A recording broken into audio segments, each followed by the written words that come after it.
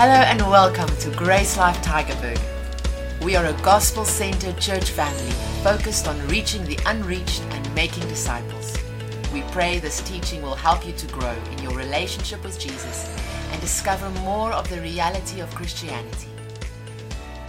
Share with you guys this morning just one of the life-changing messages and realities that I came to discover as a child of God, which really kind of catapulted me into me being here this morning and me having made a decision since 2012 to actually forsake all, so to speak, and really step into what God has called us to as His sons and daughters. And one of the life-shattering truths, shattering in the sense that maybe this is going to be a life-shattering truth that you're going to hear this morning, in a sense that you've believed something different to this, and you've invested into something different than this, and now it's kind of shattering your whole life, so to speak, because you've believed a lie, or you've been deceived, so to speak. And don't be afraid thinking that you might be in a boat of sitting in deception, because coming to realize the truth should be exciting. Amen? If you're deceived currently as you're sitting here, and I share something with you that is life-giving, and the scales come off of your eyes, that should be exciting. It might be uncomfortable in the beginning, right? As many things that you hear for the first time, or things that you kind of have believed the opposite. But when we see it in God's Word, which I did, man, you give it a second thought, and then you kind of investigate, and you get into it, and then before you know it, your life is completely turned around. 180 degrees. So that truth was that God is not holding my sin against me. God is not holding your sin against you. You need to realize this, because if you don't realize this, if you don't believe this, you'll always live a life unsure about your relationship with God, unsure about where do you stand with Him.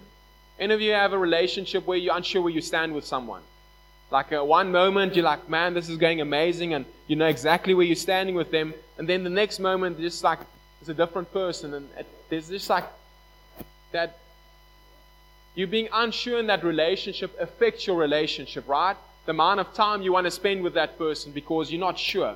We all crave surety, security. And in relationships where there's surety, where there's security, we draw to those things, the known. And this is one thing that you need to realize about God, that He's not holding your sin against you, because when you come to realize this, you'll have surety, you'll have security in your relationship with God. And whenever you do something stupid, whenever you're stepping into sin and you're giving over to sin, it's not going to withhold you going to God and just saying, thank you, Father, for this forgiveness, and that you've paid for this bit of stupid that I've done now. And thank you, Father, that your power inside of me is then enabling to live free from this sin. Because that's amazing thing with God's grace. It's not just forgiveness of sin, and it's not even just it's not this silly concept of a license to sin. You're sinning before you've even heard the message of grace. So how can grace be a license to sin if you're already sinning before you hear the message of grace?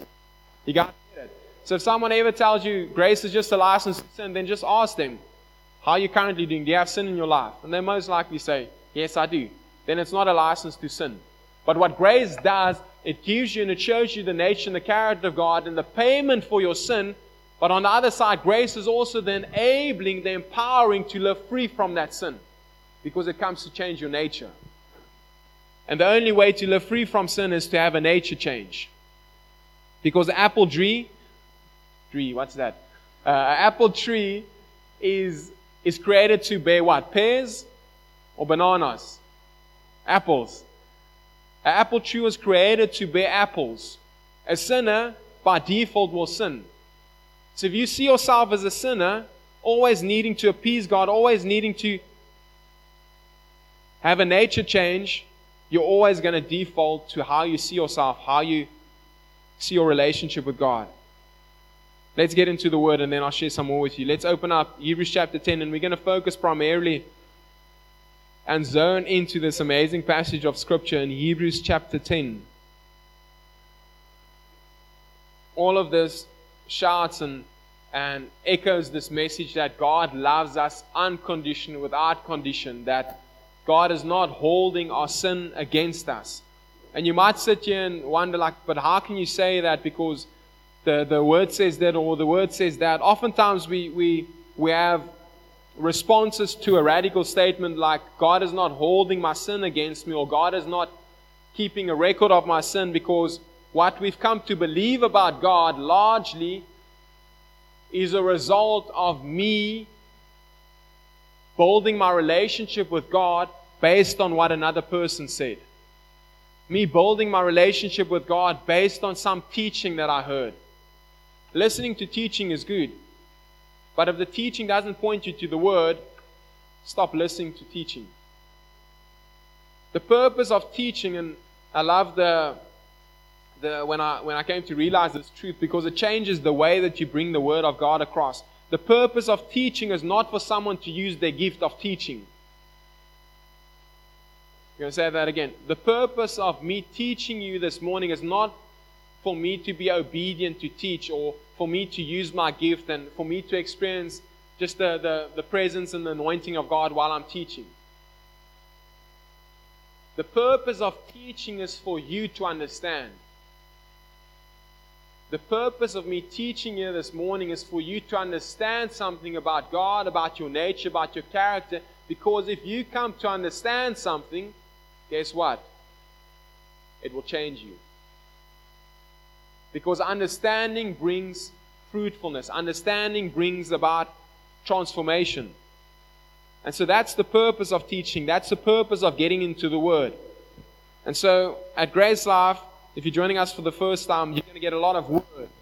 Because we point you to the Word. We point you to the source of life transformation. That is Jesus, and Jesus through the Word. So Hebrews 10, going to kick off here at the beginning.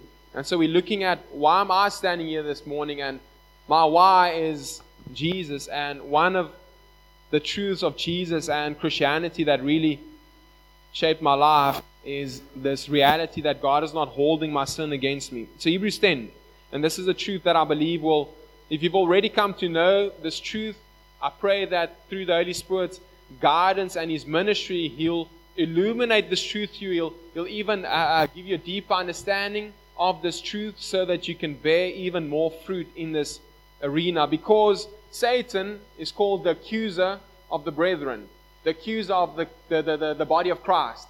And one of the greatest things that Satan does, the devil does, he comes to accuse you of the wrongs that you've done, the mistakes you've made, the sin that you're choosing to live in.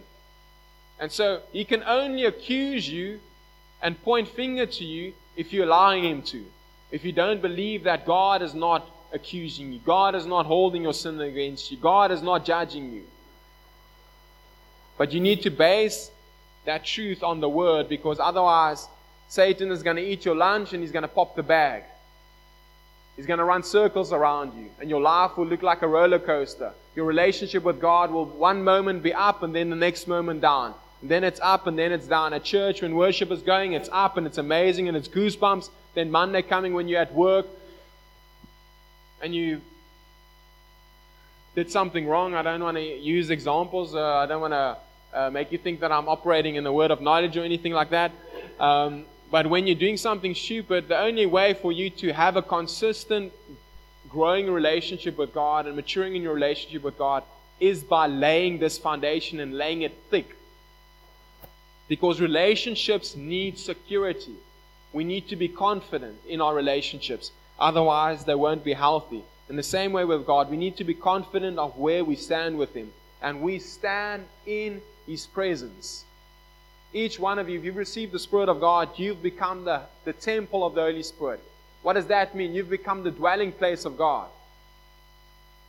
Say, I am God's address. That's what it means, being the temple of the Holy Spirit. We are His presence. We are His address.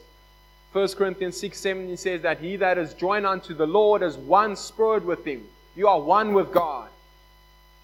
He doesn't leave you. He doesn't forsake you. It doesn't matter what type of mistakes you make and what kind of sin you are living in.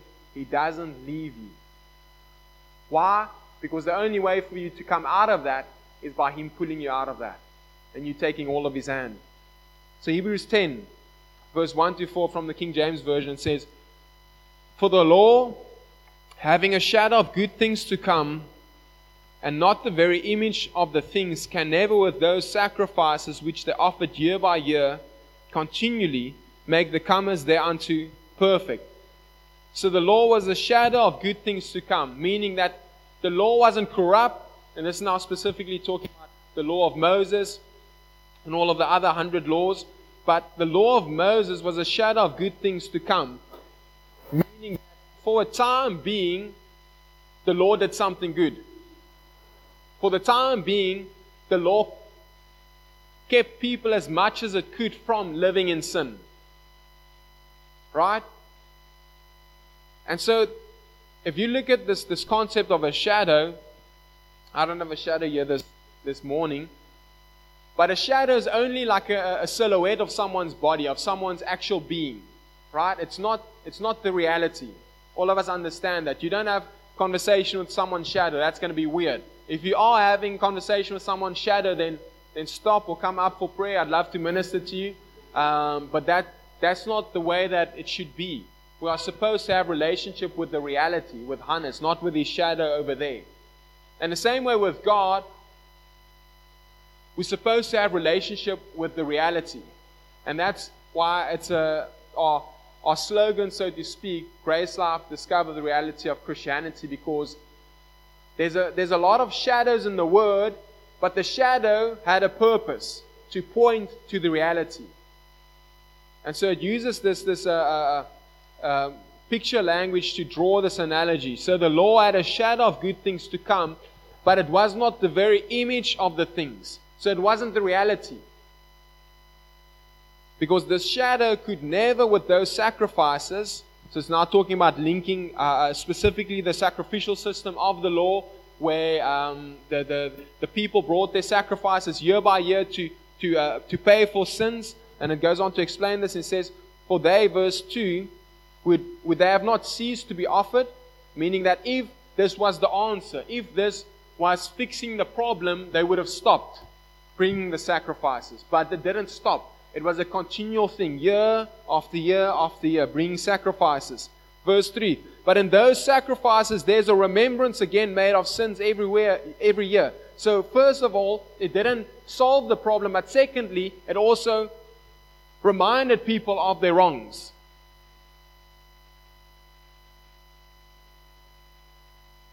Let's continue. I'll come back to that thought. Verse 4, "For it is not possible that the blood of bulls and goats should take away sins." So what is it not possible to do? Take away sins. So the system was a shadow. It had a picture of something good to come, but it was pointing to something. It was like traveling from Cape Town to Johannesburg, God forbid. But if you had to now go to Johannesburg, there would be signposts along the way. So many kilometers, Three Sisters or Lanesburg, and you follow the road signs. It's pointing you to somewhere, right? It's giving you an indication. And so this is what this was doing. It was pointing us to something to come. This was not the answer. This was not the solution. Verse 5. "So when Jesus, the Messiah, came into the world, He said, 'Since your ultimate desire was not another animal sacrifice, you have clothed me with a body that I might offer myself instead. Multiple burnt offerings and sin offerings cannot satisfy your justice. So I said to you, God, I will be the one to go and to do your will, to fulfill all that is written of me in your word.'" What did Jesus came to do? His last words on the cross.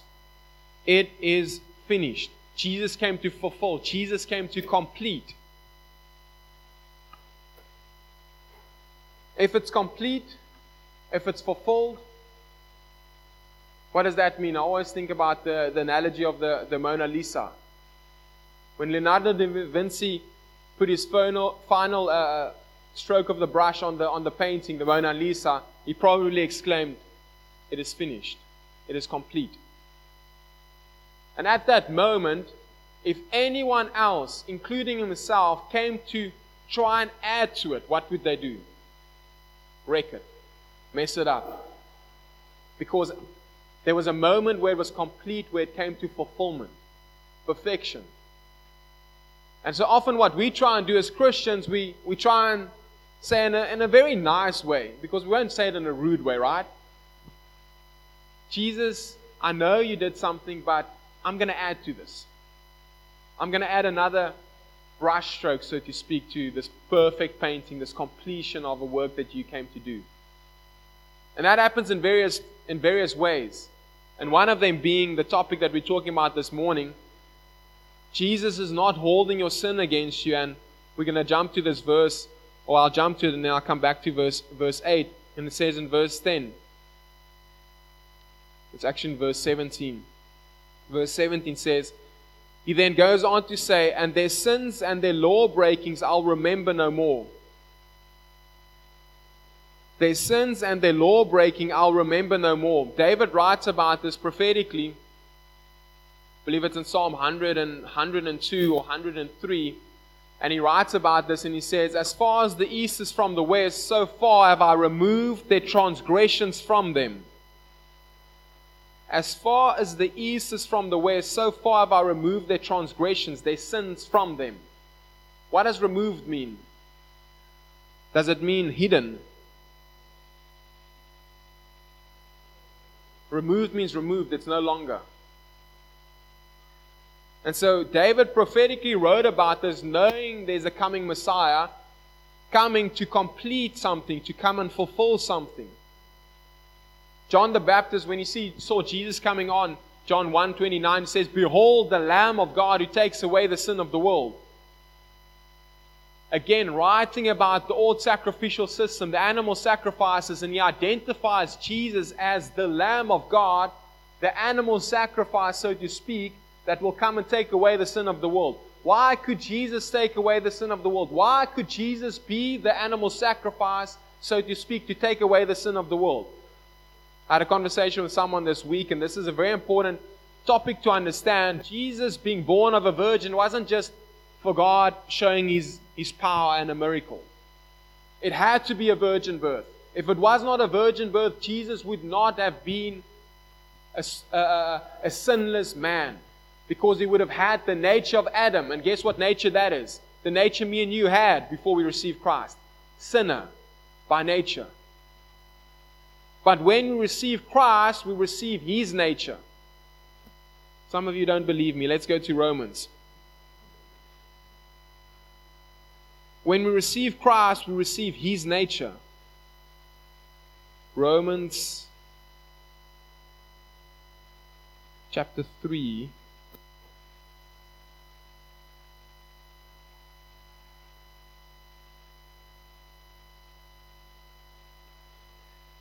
Let's see here.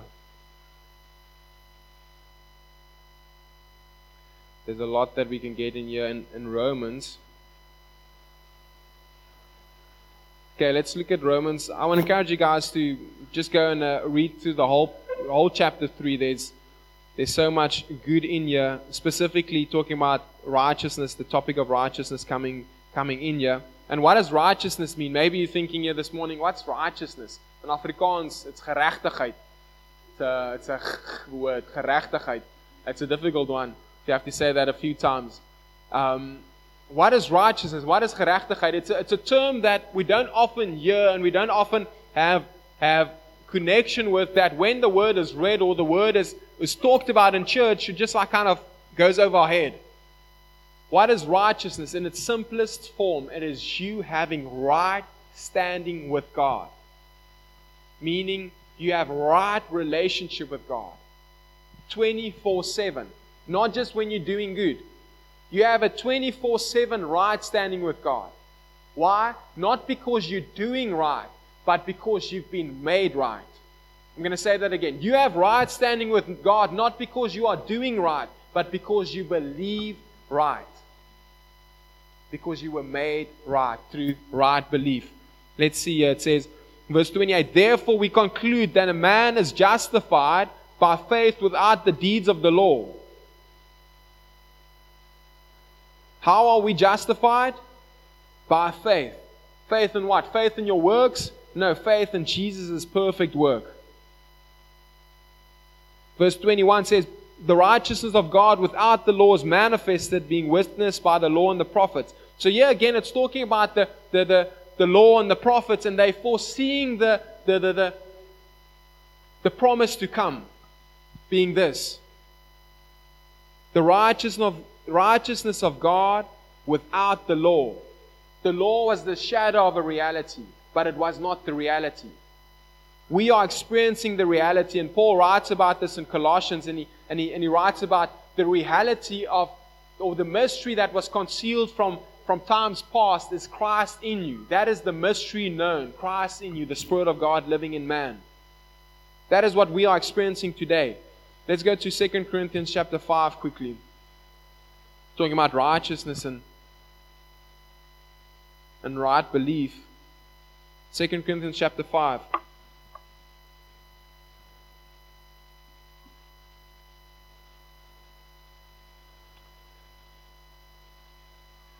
Verse 21. This is talking about Jesus, and it says, for He has made Him, talking about Jesus, to be sin for us, who knew no sin. He knew no sin because His nature was righteous. He had a holy nature. He was not born of Adam, meaning that He was not born with a sinful nature. For He had made Him to be sin for us, who knew no sin, so that we might be made the righteousness of God in Him. We are made righteous. We don't become righteous. We don't make ourselves righteous. But by faith in Christ, we are made righteous. And so when Hebrews 10 verse 17 says that, he goes on to say, and their sins and their lawless deeds will I remember no more. We need to take into account that God chooses not to remember our sins. So we have to ask ourselves this question, because this is what the Word says. Our sins and our lawless deeds will He remember no more. David wrote about this. As far as the east is from the west, so far have I removed your transgressions from us. Isaiah prophesies about this, the same thing. God dealing with our sins. God is not keeping record of your sins. God does not have a black book where He's recorded all of your wrongdoing. How do I know that? Because the Bible says that God is not keeping record of your sins. So we have to have a follow-up question. If God is not keeping record of my sins, why am I? If God is choosing to not remember your sins, why are you remembering your sins? Now some of you are thinking about that sin that you committed 10 years ago or 15 years ago or however many years ago. But that is included in you remembering your sin. But I'm even talking about the sin that you remembered last night when you prayed and asked God for forgiveness. That is included in your remembrance of your sin.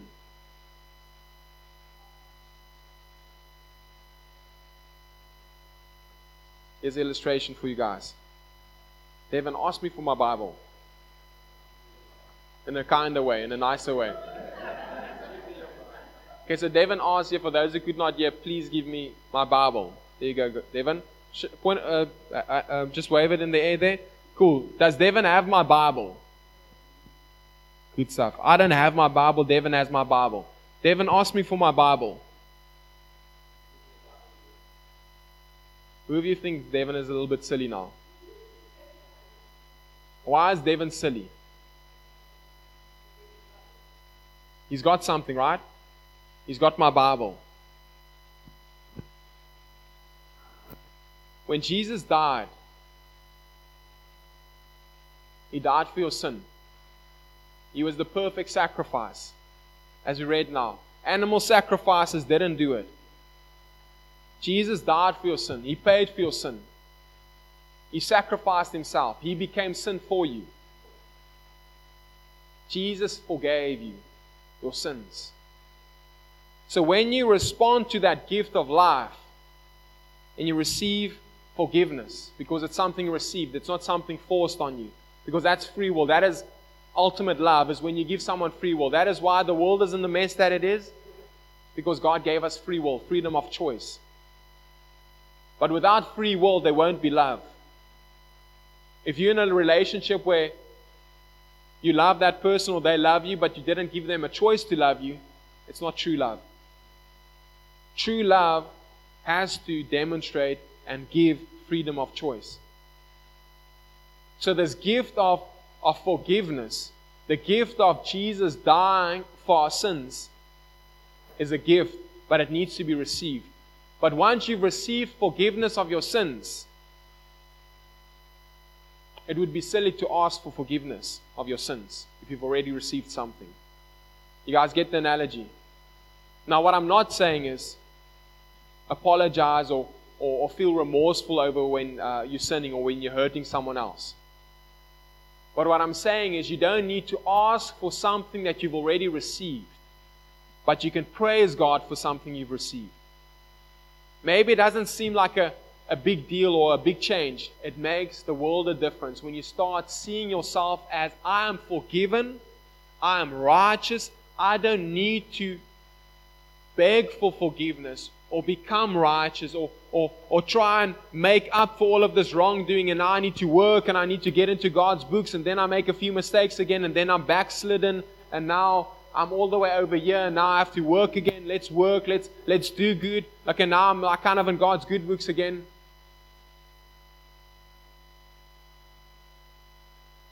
That kind of thinking and that kind of mindset of your relationship with God is the very reason why the church is in the state that it is. Because there's no confidence in a relationship like that. There's no empowering in a relationship like that. I know this firsthand. I lived in that place where I was never sure. Like, now I'm asking for forgiveness, but I've done this now a few times. Like, where do we draw the line? Where's God going to draw the line? Is like, okay, cool, now it's enough. You're out. There's no line with God. Jesus died for your every sin. Past, present, and future tense sin. How can I say Jesus died for your future tense sin? It's very simple, because all of your sin was future tense, because Jesus died way before you existed. Jesus died for every sin of yours, past, present, and future tense sins. But Jesus didn't just pay for those actions of sin, but He also made a way for you to receive a new nature so that you can live free from that sin, from that addiction that you're living with. We're coming to a close. Let's jump down to verse 8 in Hebrews 10. It says, first He said, multiple burnt offerings and sin offerings cannot satisfy your justice, even though the law required them to be offered. And then He said, God, I will be the one to go and do your will. So by being the sacrifice that removes sin, say remove. Remove means it's gone. It's no longer. So by being the sacrifice that removes sin, He abolishes. Say abolishes. What does abolish mean? No longer. Gone. He abolishes animal sacrifices and replaces that entire system with the new covenant. Say new. New means different. Verse 10. By God's will, we have been purified. What tenses have been? Is it present tense, future tense? It's past tense. This is a done deal through what Jesus accomplished. We have been purified. All we need to do is respond to, accept this. We have been purified and made holy. How do we? Is this becoming holy? Is this working for holiness? No, we are made holy. We are made righteous. And as we see in 2 Corinthians and in Romans, it talks about through faith. Through faith. What is faith in its simplest form? It's responding to God's grace. Faith is responding to God's grace. Faith is believing God. Believing what He did for us. We've been purified and made holy once and for all. How long have we've been made holy for? For a moment? When we're in church? How long is this holiness going to last for? Until I do my next act of sin, then until I go for asking and doing repentance and going sitting in a booth and doing confession. How long is this holiness lasting for? We've been made holy once and for all. This is a difficult concept for the religious mind, because the religious mind is a mind of performing. Cool?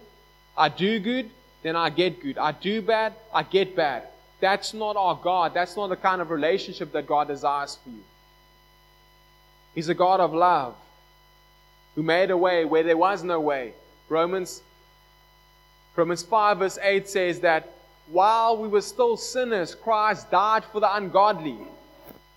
You could not save yourself. You needed saving. God died for you in that state while we were still a sinner. Some translations say while we were enemies of God, He died for you.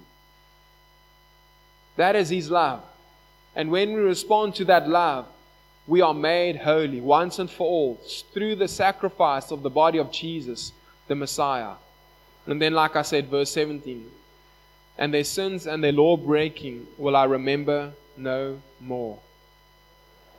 I never knew where I stood with God. My relationship with Him was up and down. One moment I was super confident and I would share with people and I would pray to God and I would have fellowship with Him, and then the next moment it would just be like I did something silly, and then a day, 2 days, 3 days would go by, weeks would go by, and I would just withdraw from God because of a guilty conscience. What did the animal sacrifices do year by year? Reminded people of their sins. That's not God's heart. That's not His desire. That's why Jesus came once and for all. He died one time, for all sin, so that we won't need to be reminded of our sin. So that we should not remember our sins, so that we should remember Jesus, Him being the payment for our sins. And that brings a confidence in our relationship with God. So that when we do something silly, we just go down on our knees and we say, thank you, Father, that you paid for this piece of stupid. Help me see how right I am with you. Help me see what you came to do for me. Help me see your love in a fresh way. Because it's in coming to see and experience Jesus for who He truly is that we truly start to experience the freedom from the things that we are addicted to, or the things that we are facing on a daily basis. We don't break free from addictions, and we don't change the fruit on our tree by looking to the fruit. You don't go and change a tree by taking off all of the apples. If the apple is a bad fruit, and then we take some super glue and some pears, and we're like, okay, cool, I want to see pears in my life. So I'm going to take some super glue, some pears, and stick them on that apple tree.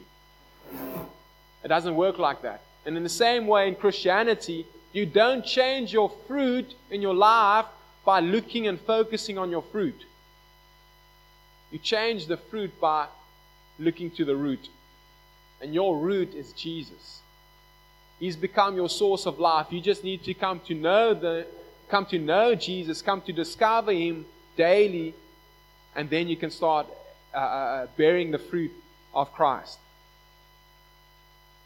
This is really one of the messages of Christianity that is life-changing, and the world needs to hear this, that God is not holding our sin against us. He sees us as holy and righteous. And all we need to do is say, yes, Lord. Respond to His grace. Respond to His mercies. And when I started to experience this, I felt like the Samaritan woman in John chapter 4. And I'm closing with this. In John chapter 4, we see Jesus encountering and ministering to the Samaritan woman. And she experiences Christ. She discovers Jesus. And what was her response? She ran to town and told people about this experience. When you experience and discover Jesus for who He truly is, you'll not be able to keep your mouth shut. And so Christianity and our heart for you at Grace Life is not to go into the world and preach the gospel, not knowing the gospel that you're preaching. To preach about Jesus, not knowing the Jesus that you are representing. Our heart for you is to discover Jesus. Our heart for you is to discover the reality of Christ in you, because if you discover that, you will overflow with love. You'll overflow with sharing with people who are not connected to the life source.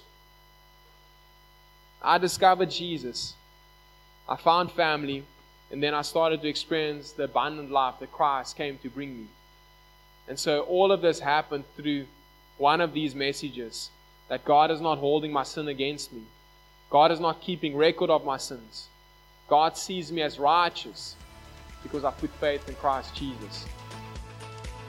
You can find more of our free teachings on our website, www.gracelife.ca. And if you're ever in the Tygerberg area, we invite you to join us for one of our gatherings. Our aim is to help you discover Jesus, find family, and experience life. To contact us or to find out where and when we meet, visit our website, www.gracelife.ca.